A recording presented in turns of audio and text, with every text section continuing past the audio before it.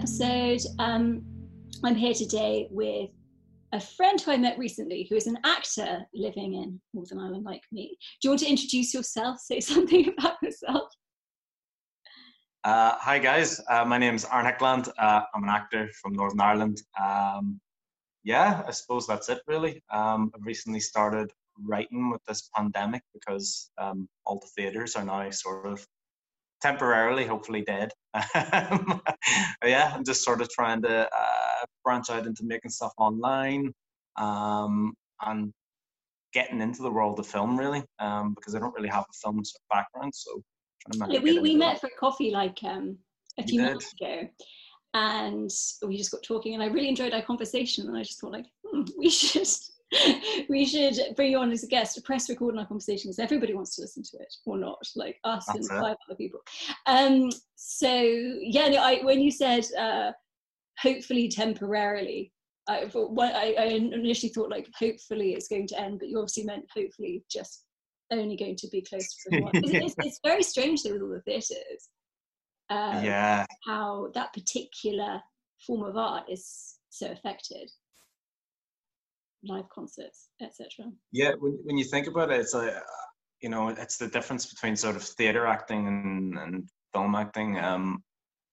It's something I always find so difficult about trying to start off as a theatre actor, is that you need so much to go and do a play. You need to have a space, you need to have a crew, a director, you need to have a audience.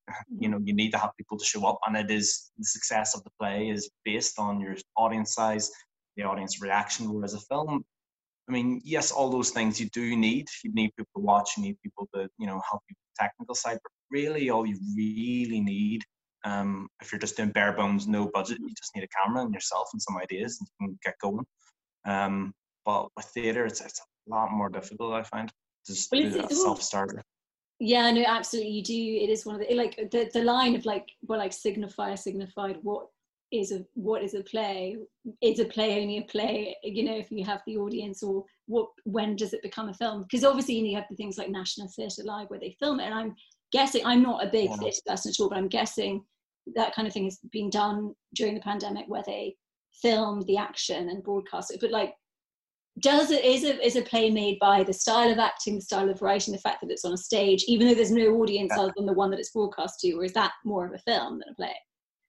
You're right, yeah, and it's even, you get even more detached forms, where I watched a brilliant one, I forget the company name, that's really bad, I should remember them, but it was Love Letters from Home, and people wrote it was like a Zoom call, and people wrote in dedications to people that they were in love with, whether it's platonic love, family love, or romantic love, and the actors read out the dedications and sort of riffed off of them, and then sort of played some songs that people had requested, and it was just this gorgeous, because it was Zoom as well, it was actually a lot more intimate, I found, than what it would maybe be in a theatre. But yeah, you get watching something like that, I almost couldn't imagine it as a play, but I know the people who would watch it as a stage play probably couldn't imagine it on Zoom. It is interesting how the result of the medium is so different on on the viewer, dependent on the form it's taken. It is weird, but it is interesting. I've actually been inspired to do a film project that I wanted to do on a much greater scale this coming year. I'm going to start in January, like a self-shot feature film based on a script that I wrote years ago, and I need to actually adjust it, but literally just strip it to what can be achievable with no budget and with one camera and with my limited camera skills. Because you've got I know how to make film, I know how to create a narrative, I have a bunch of scripts, and I have one that can be made really, really simply. So it could be shit, but actually it is interesting that I would never have thought of doing that. And as I say, the result could be crap, but because obviously next year I don't think that much is going to change. So we have to do what we do. We all have to sort of adapt and survive. Though I think sometimes maybe if there's people listening, they'll probably maybe disagree, but I find sometimes restrictions can be really helpful in terms of like creativity, in terms of like spawning ideas. You go, oh, okay, well, I can't do that. So you start to, brain automatically starts to problem solve. Whereas I always hate the question. I get asked it all the time. And whenever I'm in interviews or if I'm going for auditions or whatever, people always say, if you had the unlimited budget, what's the project that you would do? What's the project you would do? And I just go, I have no idea. If I had an unlimited amount of money, flip, I'd never get anything done. I'd be spinning wheels. What about you? If you had an unlimited amount of money?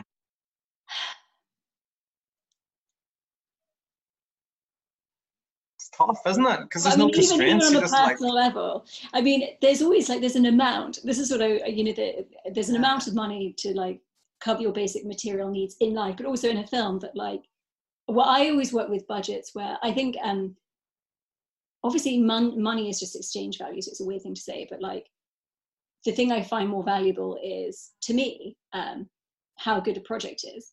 So I would always do a project and be like, I'm not gonna, like, this $3,000 has made this, I'm never gonna do a project again where I sacrifice myself so much and I don't take any money and I put it all on screen and although I never do, I always do the same thing where then 40,000, the same thing happens. It's like, right, we're going to make 30 minutes of whatever and we're going to get the best people we can possibly afford involved, and I'm not going to take any money and I'm going to like put it all in myself.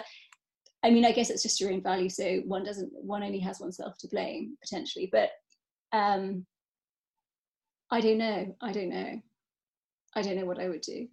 I do have some like a big budget war film ideas. It's like, like totally expensive, but most of the projects that I have in mind are very, very limited, very like mostly single location stuff. Who knows whether it's, you know, this past period of time that's kind of like led to that choice. But yeah, I mean, the word isn't like creativity, generating something out of nothing. So having the handrails of limitation is quite handy. And this actually ties into what we're going to talk about today. That's it, yeah. Segue. So we're going to talk about the Shawshank Redemption. I hadn't seen it for years until you suggested we did it, and I watched it this weekend. I think there's a lot in it. And I think, you know, some of the themes maybe we're going to talk about: hope, institutionalization, what freedom is, you know, the limits of the ego, borders, all that kind of stuff, and maybe kind of like a dialectical view of it where, you know, hope is both good and bad, and you know, limits are both good and bad, like what limits are and what freedom is. Yeah, I think it's actually quite an interesting film. It does, I mean, the ending, it does seem that the filmmakers clearly so, you know, put themselves on one side of this like what is hope question. But I think actually throughout the film it's quite ambivalent. Yeah, because it's interesting, because I remember watching an interview with them, and yeah, that ending, not only is it not in the original story as in the book, but it's actually not, it wasn't even meant to be in the original film. They were meant to finish it with Red in the bus going towards the border, so you don't know. The whole point was that he had hope, but you've no idea if he made it. But then they were just about to wrap, and then they said, "No, we need a payoff for all this." I know. For all this, so they gave the payoff. You know. I wonder if it's interesting because you talk about the novel or the book not having that ending, and potentially, I mean, I personally think that as a filmmaker, film is the most radical art form. Obviously, this is really limited because I'm not an expert in any art form and I'm not even an expert in my own art form, but it's the one I know the best. But I think, you know, the radical potential is that film, said this a gazillion times on the podcast, so excuse me for repeating myself, but that film, through the way that the narrative works, it leads us to a point of fantasy. It kind of draws us in on the level of desire, and really, you know, an emancipatory gesture is to undercut that desire at the end.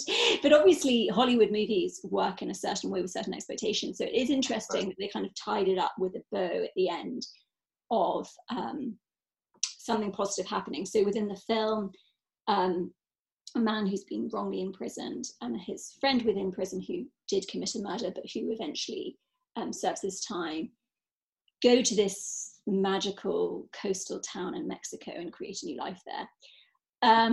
And this is something that, you know, kind of a dream or a fantasy that has kept them going, it seems, throughout the story.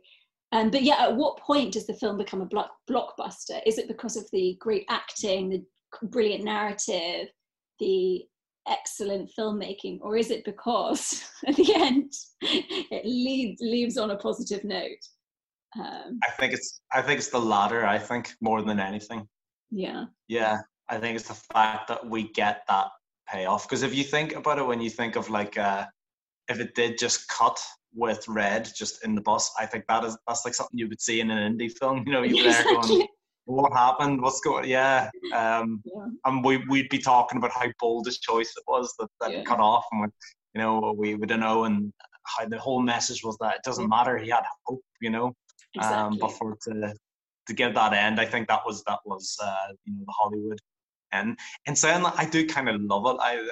Me and my friend Connor were constantly sending that.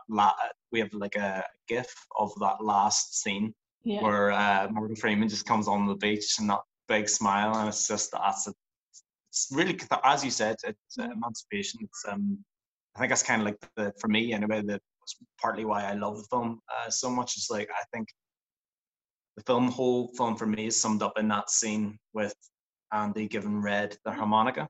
Yeah. You know, it's almost like a metaphor for the film. It's, you know, no matter how bad society is, no matter how imprisoned you feel, you've always got that little escape. You've always got, and what it was Andy said, that thing that they can't get to. Yeah. I remember years ago when I did A-level in English, Camus, we came across, and I wrote it down in my book because I was like, oh, that's brilliant. It was Camus, and I think it was in the Myth of Sisyphus he says this, but it might have been something else. But he said that to be happy in a cruel society is a form of rebellion. I think that was the way it said. So yeah, I for me, the whole film is that little happy escape, that little bow, you know. Well, it's interesting because talking about we were talking, as one does, about the horrendous neoliberal hellscape that we live in currently. But it's interesting, I mean, like, because what I would say first, just two things were sparked off when you're talking about that scene, that actually, you know, there is a sort of fantastical element of that scene, and who knows if it's real. It's definitely different enough from the rest of the film to make it seem like it could just be a dream, you know. But also, you know, it's about friendship and solidarity, really. It's about the bond between these two guys, and that, like, that's basically what we have. And I think we can talk about identity politics in relation to that in a second. But also, so, I mean, of course, this film made me think of Camus as well. And this film that I want to make next year is based on a Camus story. It's funny, I agree with Camus in so many ways, but there's like maybe a slight difference that I have with him. But the thing about, in the Myth of Sisyphus, you have to imagine Sisyphus happy. So in a psychoanalytic sense, you would call the happiness that he experiences enjoyment. And the enjoyment is just enjoying what you don't have. It's appreciating just, you know, it's not about striving to achieve anything. It's about finding happiness in the moment of not having. And in a sense, that's the only way, as you say, like you can escape whatever hellscape you're in. But like, if we are able to enjoy what we don't have, that is really, I think, the key to undercutting capitalism. Capitalism relies on us not enjoying ourselves and not being happy and feeling dissatisfied, and always finding an escape that we can, of course, though, because it's a real, not real thing, it like insists rather than exists. Can't ever escape it. You can only ever escape it by this kind of like psychic libidinal disinvestment. And that's aside from the fact that, but the thing is that I think then that, you know, because obviously the question comes like, well, what about poverty? How do we deal with that? Blah, blah, blah. But I actually think that there's a dual issue. The first is redistribution, of course, but that redistribution wouldn't be a problem if we didn't believe in the tyrannical, satanic power of accumulation. And those, I think, that need the message most are those who have need to realize that they're having Yeah. is solving their happiness, and that there is a solution, which is enjoying not having, aside from having a base amount of resources to cover your basic needs, you know. But it's interesting because obviously, you know, like the Coca-Cola advert is enjoy, and ironically in psychoanalysis, pleasure is basically this, what might be provided by a lost object, an unattainable object that you desperately want to have. And enjoyment is that feeling of not having, but you still get something out of it. So interestingly, I think that if you just see the Coca-Cola ad as enjoy not having, or enjoy your enjoyment, then it's actually an anti-capitalist message. That's it. Yeah, secretly, it's a secret. You know, Marxist spies with Coca-Cola that are coding. Yeah. But yeah, I think it's really what you were saying though about finding within kind of a toxic system, you know, your freedom. And then that kind of obviously makes me think of like in the film, we're clearly in a prison, a very unjust prison. So we can absolutely see that, you know, where the borders lie, who has the power, you know, what the dynamics are. And almost when we take that same thing to our society, and I'm not a big Foucault person, so I'm not like, you know, that kind of like weird panopticon thing, whatever. But the thing about capitalism, almost in a way that's opposite to Foucault, is that like a lot of the imprisonment is invisible and is sold to us as freedom. So it's just like kind of really complicated when we try to talk about any of this, really. And that often, as we were saying before we pressed record, like things that are left wing in spirit at the beginning often can be weaponized by the market to actually sell us more and to actually propagate the capitalist system. Because it's almost like when we talk about these things, all of these like borders and issues are at like a really metaphysical level. So how do we even start? Do you know what I mean? Obviously, you're talking about, you know, some of your work experiences where it is more obvious where those kind of like power dynamics lie and where the borders and limits and points of exploitation. But in general, as you know, Marx says, all that is sacred, you know, is profaned. Everything floats into, you know, everything becomes totally ephemeral. And when we think we are taking care of ourselves, we are really not. Often, you know, those who are the most capitalistic or have the most often are the most zombified by the market and the most imprisoned by it. So it's a really complicated one. Yeah, and I think you hit a brilliant point there when you're sort of comparing, and I don't think it's, I think it's quite an accurate thing to say, comparing that prison system in the film to a capitalist society. I think that works, because for me anyway, I love the idea.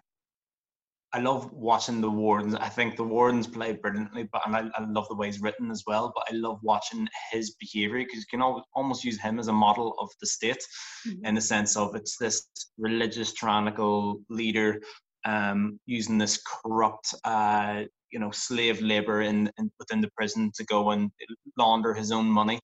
And whenever Andy, the one person who actually knows something about it in the prison, even suggests that, his first. He puts him in a prison within a prison, first of all, confining him. And then after that, his next threat, the biggest threat that he can give him, it isn't, I'm going to kill you. His threat is, I'm going to burn all the books.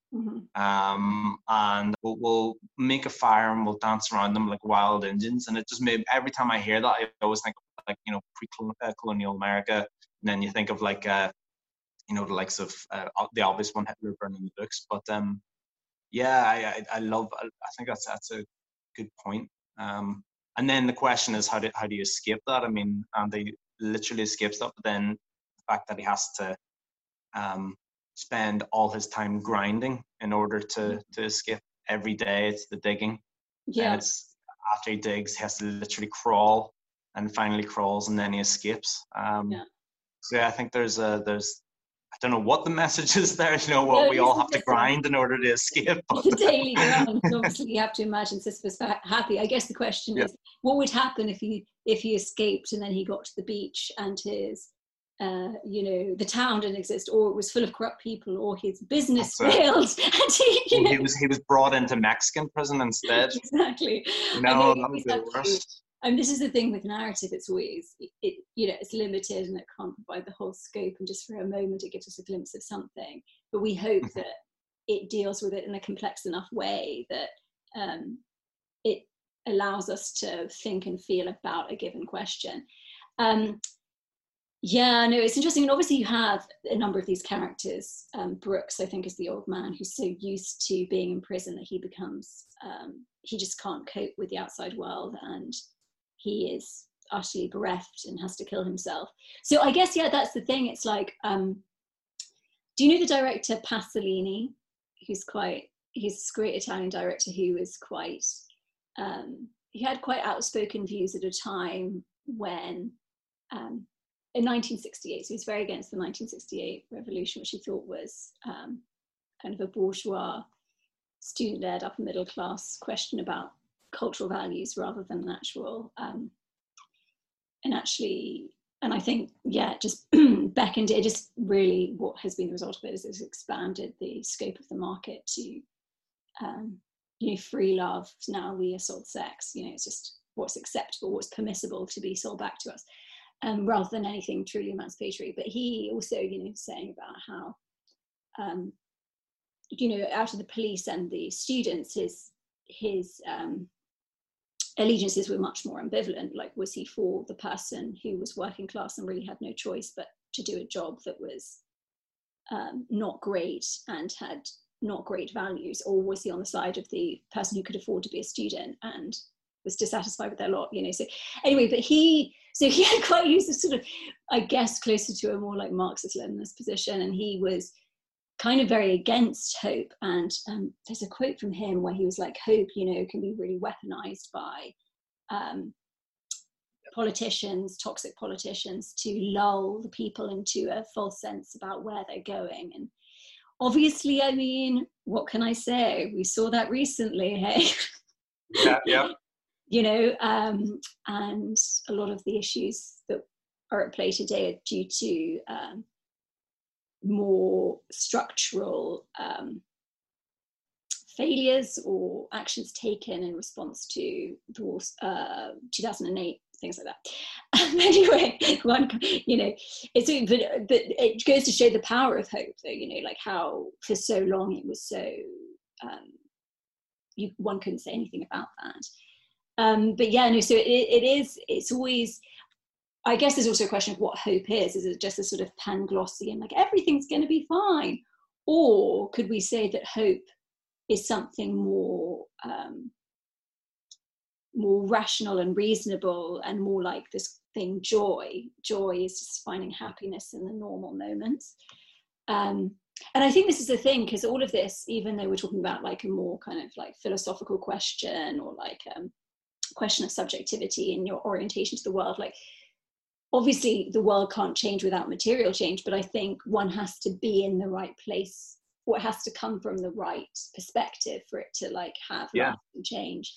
And I think you have to believe in change in order to enact it, Yeah, and you have to, I think it has to come from like a universalist perspective of this is for us. Obviously capitalism, relies on someone having more than another person, and another person being exploited for someone else's gain, but also this idea that all we really have is a brokenness. And so I think universalism without the question of brokenness, without this idea that like we share what we don't share, we all have this sort of essential trauma of being a human being, that we can't, that accumulation we use as a fantasy to cover over, but that doesn't work. So unless we can kind of find joy in that shared brokenness, and I think this is interesting that all these prisoners, they share the fact that they might have been in prison due to a great injustice, or that they did something wrong and they do deserve to be there, but they all come together over this shared position of a lacking subject who is not in control of their own life.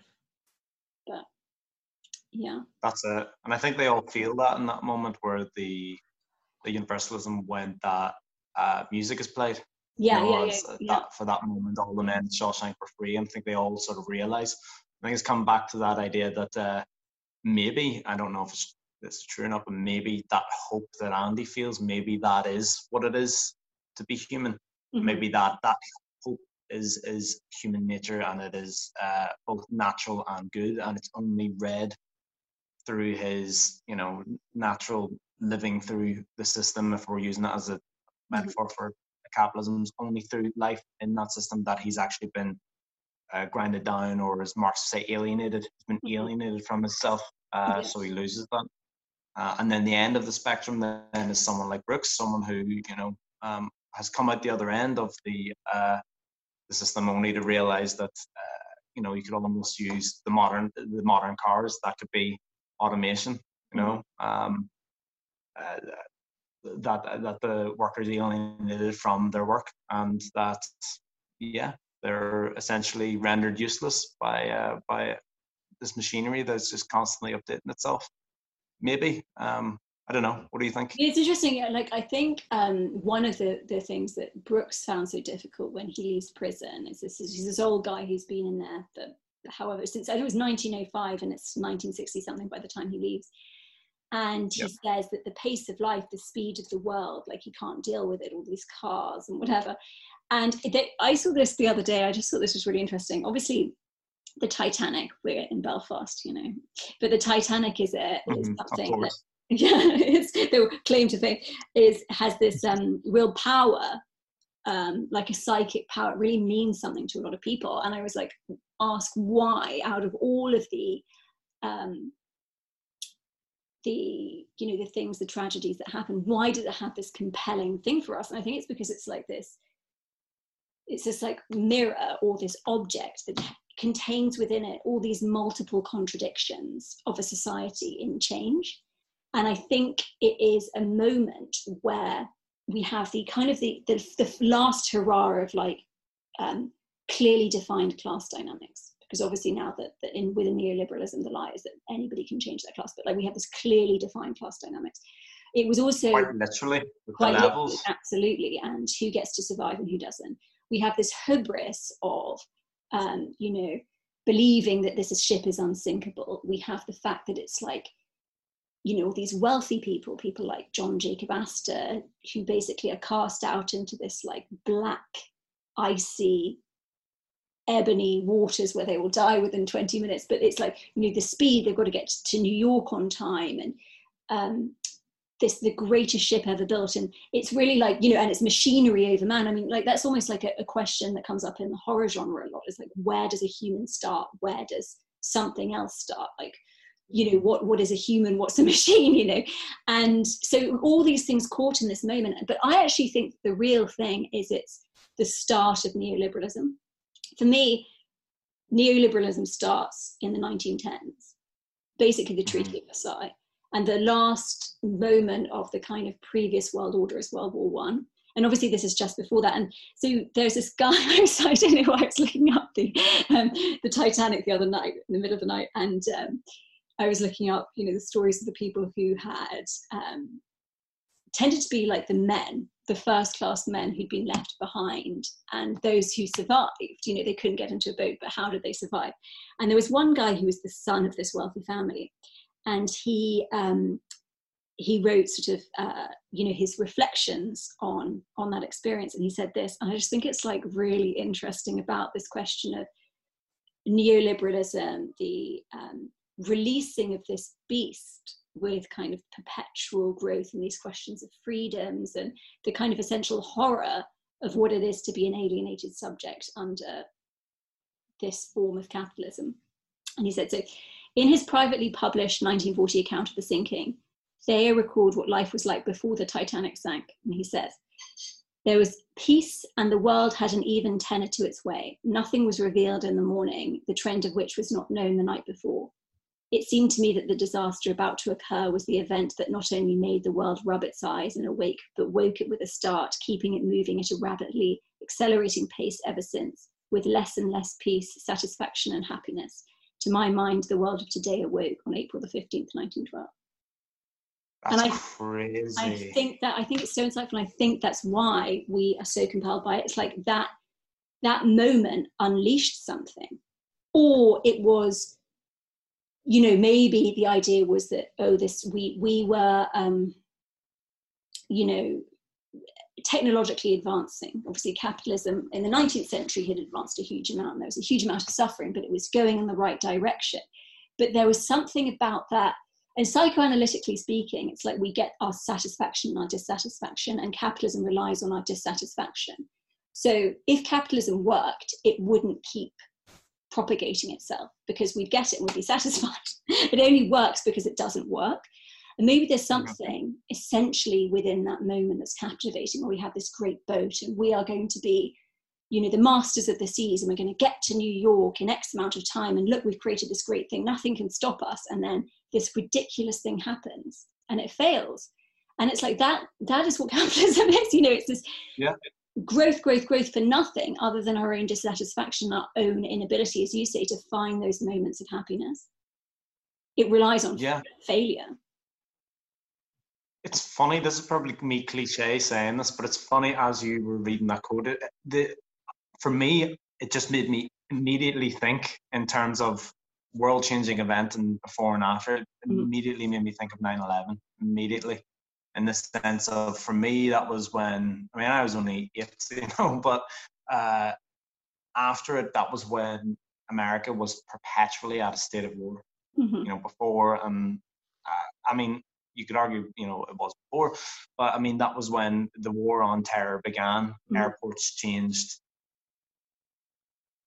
As we know it, for me anyway, to my knowledge, it's consistently been a case of like war being outsourced and war being essentially an industry ever since then. I mean, I know it had before, but that was the moment in which it became fully almost codified into our society, as in, no, it's normal to be perpetually at war, or maybe legitimized, you know. Because obviously you have legitimized is definitely the word. Because this is the thing, it's like you always wonder what an effect of your actions would be, and could those Al-Qaeda terrorists who performed that act of terrorism, like, could they have known what were their intentions? And maybe it was to draw America in some way, or to rile the beast in some way. But I think it is, and this is what worries me about COVID. I worry that COVID can be a legitimation mechanism rather than the opportunity for something emancipatory, like, you know, a form of universal healthcare, whatever it looks like, you know,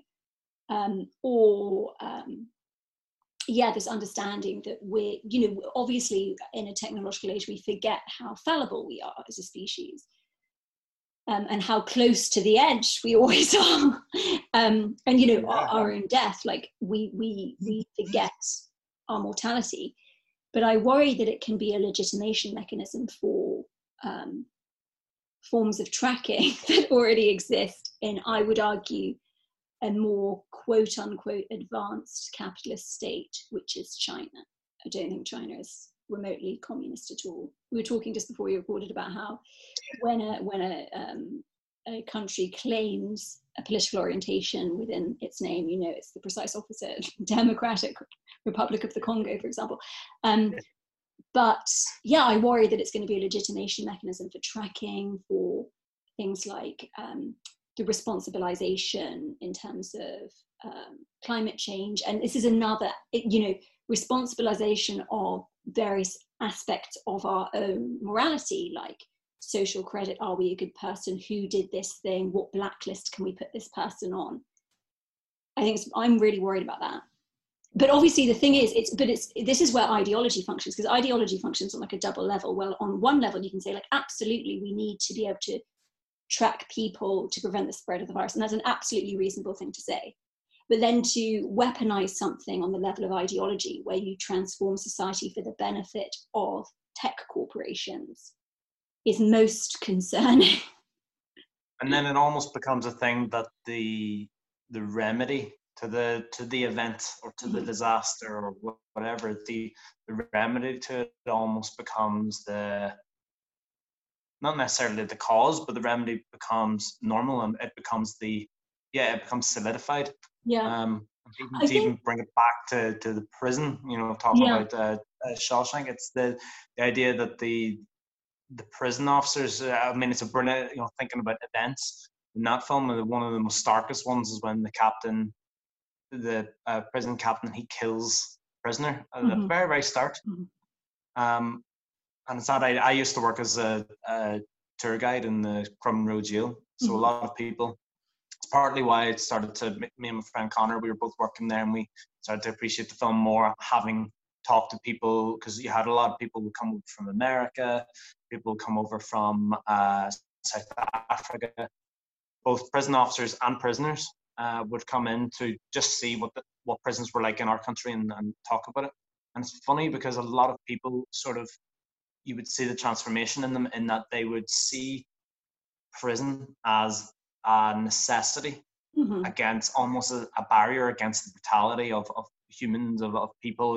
People, if we don't treat prisoners this harshly, if we're not this brutal with them, then they will be that brutal with us. They will take advantage of these ne'er-do-wells of society. But then after you'd given the tour and talked about the brutality of the prison, most people had actually changed their minds, and it almost became that thing of, these people, and maybe that's the thing with prisons, is people, once they get brought through the system, the prison system, then they're forever going to be, it's that they call them gladiator schools in America, and they send the young children off to like some juvie, and they actually learn how to become criminals because of how harsh the system is there, and once they come out, they're forever changed.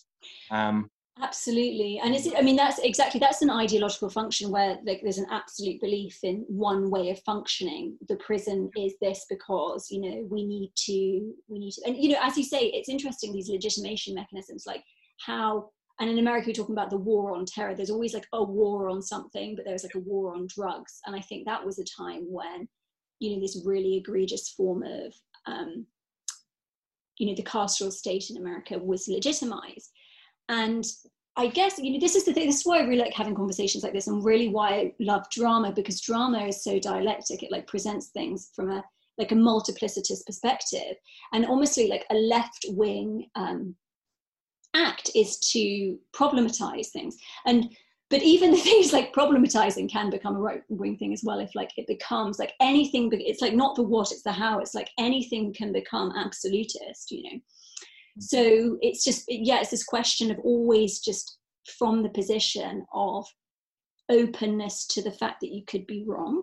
And I guess this is how science advances. Obviously you have scientism, and then the scientific method, where you go into an experiment and it's an experiment because you don't know what the outcome's going to be. And it's not the scientific method if it's anything else. But then scientism is this sort of blind faith in we know this to be true and it's absolutely true. So I guess this is where,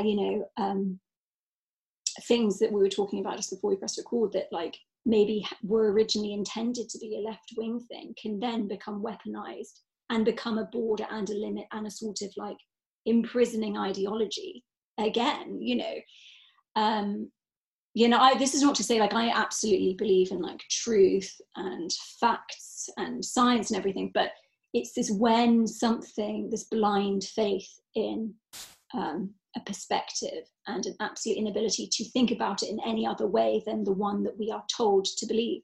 And I think 20 years ago or so, that war, what happens in America often, the whole English speaking world becomes a thing, but there was this an ideological position, belief in the carceral system, also this belief that especially in the 90s and noughties pre-crash, hard work leads to financial success, and those who have money deserve it in some way. And obviously our material reality is speaking a truth that might be something different.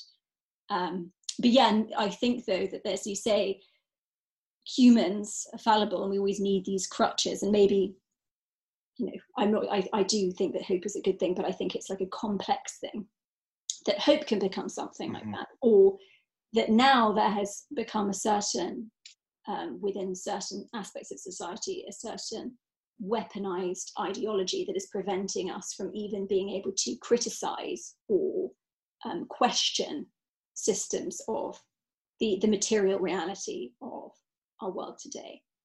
And I think it's quite, I don't think there's a great hand of the market directing it, but I think it's a clever way that we are becoming imprisoned by a certain form of material economy, and the ideological justifications that have emerged are very clever because they can't be criticized because they are deemed to be so ethical, if that makes sense. You might know what I'm talking about, but you know, especially when they're directed at individuals, you know, rather than it being a systemic issue. I think, you know, what we were talking about before we record about left-wing arguments being sort of propagated and hijacked by the right wing and placed for more nefarious means, and the means by which someone attempts to right a problem, right or wrong, or to set themselves free actually ends up coming to prison. And I know that sounds quite sort of Animal Farm, but you know, it's quite true. And I think that one of the problems with that is, or one of the causes of that even, is making a problem individual as opposed to making it systemic. You know, absolutely. And it's maybe, again, to bring it back to Shawshank, maybe the problem with that is that the warden character, it's the movie almost blames his personality as opposed to blaming the fact that he is a warden. Well, this is the thing that maybe we could have a more woke warden, you know. It's like, no. I know, but that's the thing, because I mean, obviously with a certain election that has just happened, well, it's funny enough, I mean, this has been the case for a number of years, but there has been like the heads of the CIA and whatever, you know, the five greatest arms dealer companies, 4 of them, I don't know, and this is suddenly true last year, women, you know, this idea that, oh, well, women are more ethical, or women are, you know, I mean, I don't know, like a less feminist message if you call yourself a feminist than saying that women are these particular special angelic beings and therefore not really humans. You know, but yeah, you're right. I mean, but obviously within drama, you have to present a certain thing, you have a limited amount of time, you have to do it in a certain way. So often we symbolize this toxic power of a greater thing with just a personality type, you know, like the warden is. But yeah, who knows? I mean, does he have a choice? He needs to bring food home at the end of the day. He will lose his job otherwise. But I think, yeah, the question now is it's becoming so pervasive, and our own, you know, this question of free speech obviously is an issue.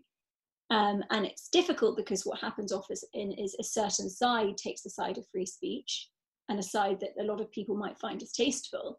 But then on the other side, the arguments against free speech, or who's taking the side against free speech, is kind of very problematic as well.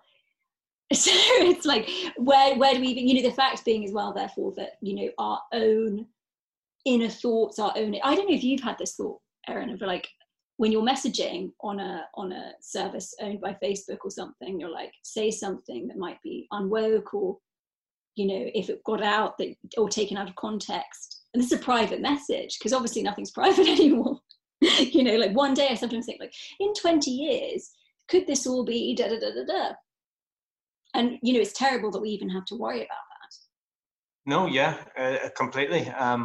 I think even in Northern Ireland, we have that whole sort of, you know, slagging culture, which isn't particular to Northern Ireland, but we do have it, you know. And I think sometimes some of my friends, the things we say to each other, if it was taken out of context, if it was placed into, you could very easily create some wanted posters. You could very easily create, this man is, but then, you know, that kind of, not to use that because I hate when people, you know, use slogans too much, but that thing that people say, that the post-truth age, a lot of people were saying when Trump was back in 2016. But there is an element of that I just think sometimes you can just, you look at it and you just go, do words mean anything anymore? What is, you know, it's just become a complete simulacrum of its obviously it doesn't mean anything anymore. No, It's just but I think senseless. this is something that Marx really predicted, and I think sometimes people on the, again, when I say the word left now, I don't even think I can say it, because I don't think it means what we maybe intend it to mean, because often in contemporary society we're talking about liberals maybe. So there's this question of things like destruction of the family, or that we can beckon in a utopia if we change sort of cultural things. But actually, there's a Marx quote, I think it's from the Communist Manifesto, where he says that wherever the bourgeois is in the ascendancy, they will destroy the patriarchy. So for him, the patriarchy isn't like really a thing, other than it's a form that might have existed in the past pre-capitalism, and that capitalism is the thing that destroys it. So, you know, these breaking down of things leads to just a greater expansion of the market. But I do think, though, that where, you know, we're talking about, okay, some of these characters within the film are happier in the institutions, it's like we need certain, you know, and also in a psychoanalytic sense, we need an ego. We need ego order, otherwise we're a vegetable. Like what changes us from animals is that we have a self and a sense of self and an ego that we can, you know, that has a certain limit so we can navigate the world. And that on the other side of that is just psychosis, basically. But all of this breaking down of anything, you know, whilst there are things that need to be broken down because they're bad, it can just lead to an essential feeling of precariousness. If we can't trust language anymore, if we don't have a family anymore, if we do, and that's not to say that everybody's family is good. I'm sure loads of people have a really shit family or experience abuse within family, would rather not be a member of a family, especially if they have, you know, certain, you know, orientations or something, let's just say, or they were born in a very conservative place. But all of this serves to destabilize us and make us feel very precarious. And precarity leads to the belief that something else out there can make us feel better, which is exactly what capitalism wants. Well, wants, quote unquote, you know. Exactly. It's almost like the inroad into it, and it's in that vulnerability, that fear.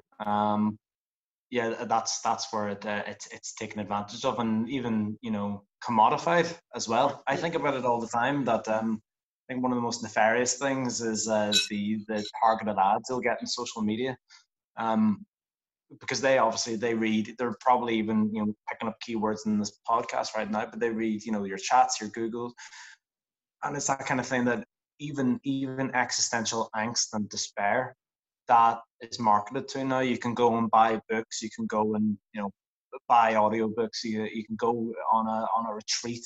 It's all commodity.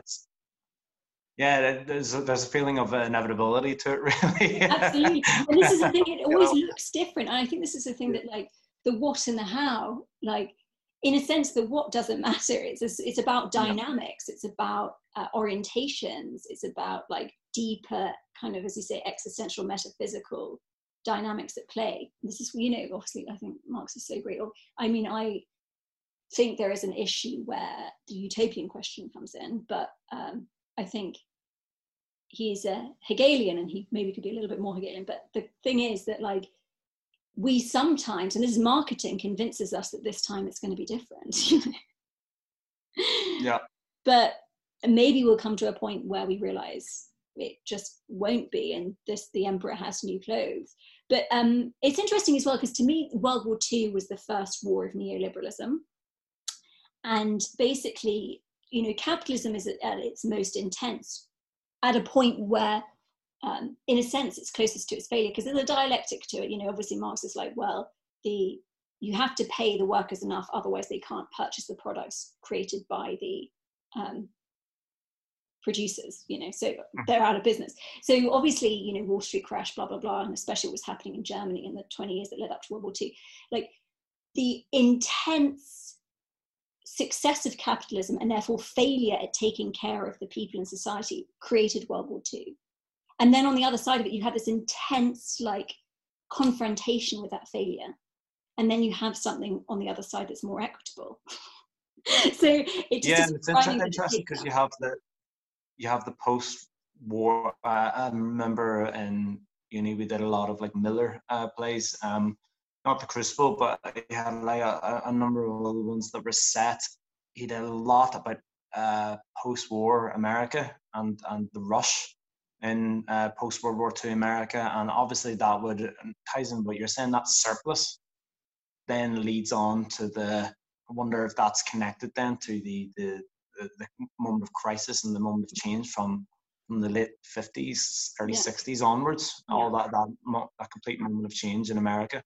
That was universal. That was obviously across America and really the world. Because a lot happened. Anytime me and my friends talk about the 60s and 70s, so much happened globally in that time. We go, what happened in those decades? Why was Northern Ireland doing this, and then South Africa was doing that, and America was doing that? Then you think and go, yeah, well, post World War II, the rush, the surplus, and that leads on to the moment of change, as you say. Yeah. But it is also interesting. The thing that's kind of scary about human beings is the capacity to self-sabotage, and we don't want to enjoy. You're saying this, enjoying what we don't have. Almost it can sometimes be too traumatic to do that, or to accept that you have what you already want, because there's something in this pursuit that generates a dissatisfaction that's more satisfying than like just acceptance. And one does always wonder whether we get to points where things are just calm and okay, where we have to create something, as you say, this perpetual, it's a very sort of like fascistic thing, this perpetual war. Obviously in the Third Reich, it was the 1,000-year war. It's this something that Hitler kind of quote unquote understood, was that in order to have a cohesive quote unquote society, you have to have a scapegoat and outsider, but some threat, that like makes us, so that threat to, whether it's communism or terrorism to America, allows people to get a sense of security within what they have. At least there's a song that's very funny that Trump played a lot, which goes, I'm proud to be American because at least I know I'm free. I think it's quite a funny like phrase, because it's like very it's a very catchy song actually, but it's like, it gives you that like warm fuzzy feeling that it's only ideology can provide. But it's actually a bit of a pathetic phrase, because it's like, I like it because at least you have this illusion of freedom, the land of the free, when actually under capitalism, who is really free? But there always has to be this enemy to make it seem like the freedom's under threat, because it's only valuable if it might be taken away. And I think this is where the Russiagate stuff obviously came from, this idea that the Russians are tampering with our whatever. The Russians, these like villainous figures. So yeah, I guess the thing is, it's getting to that place where we don't need that threat in order to enjoy what we have. It's just to enjoy it.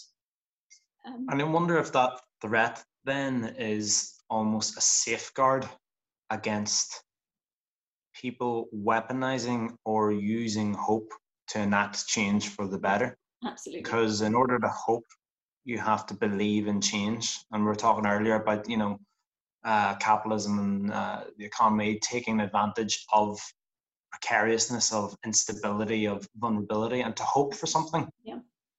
Bring it back to the movie is to it's a vulnerable thing, and I think that's why Red doesn't like it in the movie, but it's why we as well, because the hope is it is vulnerable, because ultimately you are open to potential to change, or not change, you're open to potential for failure, and I think almost as a safeguard against that hope being used for systemic change, that precariousness that you feel when you hope, that can be commodified, and that can absolutely anything becomes valuable if it might be taken away. And so it's just this question, and you're absolutely right, about something that's commodifiable or something that is actually real. And the question is, like, what is that dynamic that makes something open to be commodified and something that just is? And I think maybe we should like tie up the conversation with this, this idea about what hope is. And there's like, it's a multiplicitous word. It's also an ambivalent word, where in Pasolini's words, it can be weaponized. If it's this idea that there's something better, And aside from material conditions being improved to just generally improve people's lives, it can transcendentally make us better and cover up the void that we all feel within ourselves. But if we think of hope as just like, I'm okay, the hope is that something can change, but not transforming this metaphysical gap within me, but transforming society for the better, then maybe that's a good hope, and that we should be open to the future. But the question is, with hope, with anything, it's not simple. And if a certain dynamic is at play, and I think that dynamic is when we aren't entered into something from a universalist perspective around a shared lack that makes us human, then it can be commodified.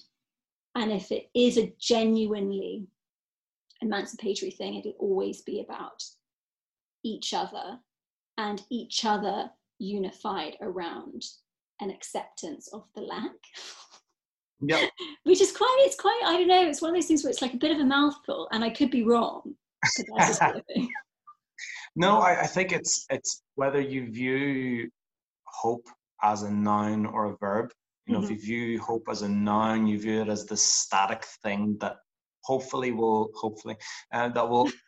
come to you and inspire you. And, you know, if it's taken away from you, and maybe that's a Marxist thing, that, you know, the working class must emancipate themselves. It's never going to come. The answer's never going to come for them. They must do it themselves. The hope is to use it is to use it as a verb, moment to moment, day to day, despite the material world around you, or maybe because of it. It's interesting, just one last thing that you said about the working class emancipating themselves. I think part of the problem with the quote unquote left, the like media left or whatever we're talking about, the sort of PR wing for tech potentially, is it really coming from the working class? Like when we look at the last 10 years, where is it coming from? If it's a bourgeois question, those things tend to be about cultural concerns and cultural values, where a certain sector of society is distinguished from the rest, from those who are paid less, through a question of values and morals. It's not emancipatory. It's a cultural question about distinguishing a class. Maybe that's controversial to say, but I think that's what it is. And if we look at revolutions often they start with a revolt of the elites. The French Revolution, obviously, an obvious example, but yeah, it gets to a point where even the bourgeoisie is pissed. But the question is, though, when we look at these movements, who is it? If I was thinking cui bono, isn't that what like detectives say? Like, yeah, that's it. Like, you're right though. But I think that's something that we need to, and this is the thing, to go beyond the visible, the signifier to what really lies beneath. And this is maybe, we see the prison in the film, it's stripped down, and we can see the dynamics at play. We can see who the prison guards are. We can see who the prisoners are. And in some ways, it's, it's obviously very clear. And when we move it to the outside, the dynamics are there, but it's very complicated and it's sort of kaleidoscopic. And so, yeah, when we look at these things and we use this word political, we have to wonder, like, what is political and what's just a cultural question? And who is this for? Mm-hmm. Whether it's life and death or whether it's just an academic exercise. Yeah. It always reminds me of whenever I worked in the criminal jail, I would often be like cleaning or mopping, and there was a massive Nelson Mandela quote on one of the posters, and said, if you want to know anything about how a country if you ever want to know anything about a country, go and visit its prisons. Mm-hmm. Mm-hmm. And I think that sort of sums up what you were saying there about it being more distilled or boiled down version. Yeah, exactly. What the dynamic. And that's very true, actually. Yeah, what's it like in America, for example, the land of the free? Yeah. But also that the capitalist model always relies on a proletariat. It relies on people who have nothing and will not have anything. on an outsider, like all system, all totalizing. And it's funny because I think even the word universalist, I think sometimes gets weaponized in the wrong way. But I think a totalizing system, a system that operates with everything, there is a scapegoat on the outside. And we could say that the prison system, you know, and obviously we looked at what happened in the summer in America. And I think sometimes the real question of what that represented gets missed in favor of something else. Like what the real question is of why the police are so brutal in America and why people have to have guns and everything. And then for why, in response to the guns, the police have to be armed. And the question is like property, you know. But not that I'm against property at all. You know, I think, you know, we live in a system and people have property and that's the way it is. But so I can say that lost the train of thought. This was too long a time. What were we talking about? I've lost it too. We were talking about the police. Yeah, who knows? Maybe they can get the gist of it. Yeah. But there's always somebody excluded, absolutely. So in when I think Theodor Adorno called the Nazi party a universalist party, well, it wasn't, because the Jews are excluded, gays or gypsies or black people.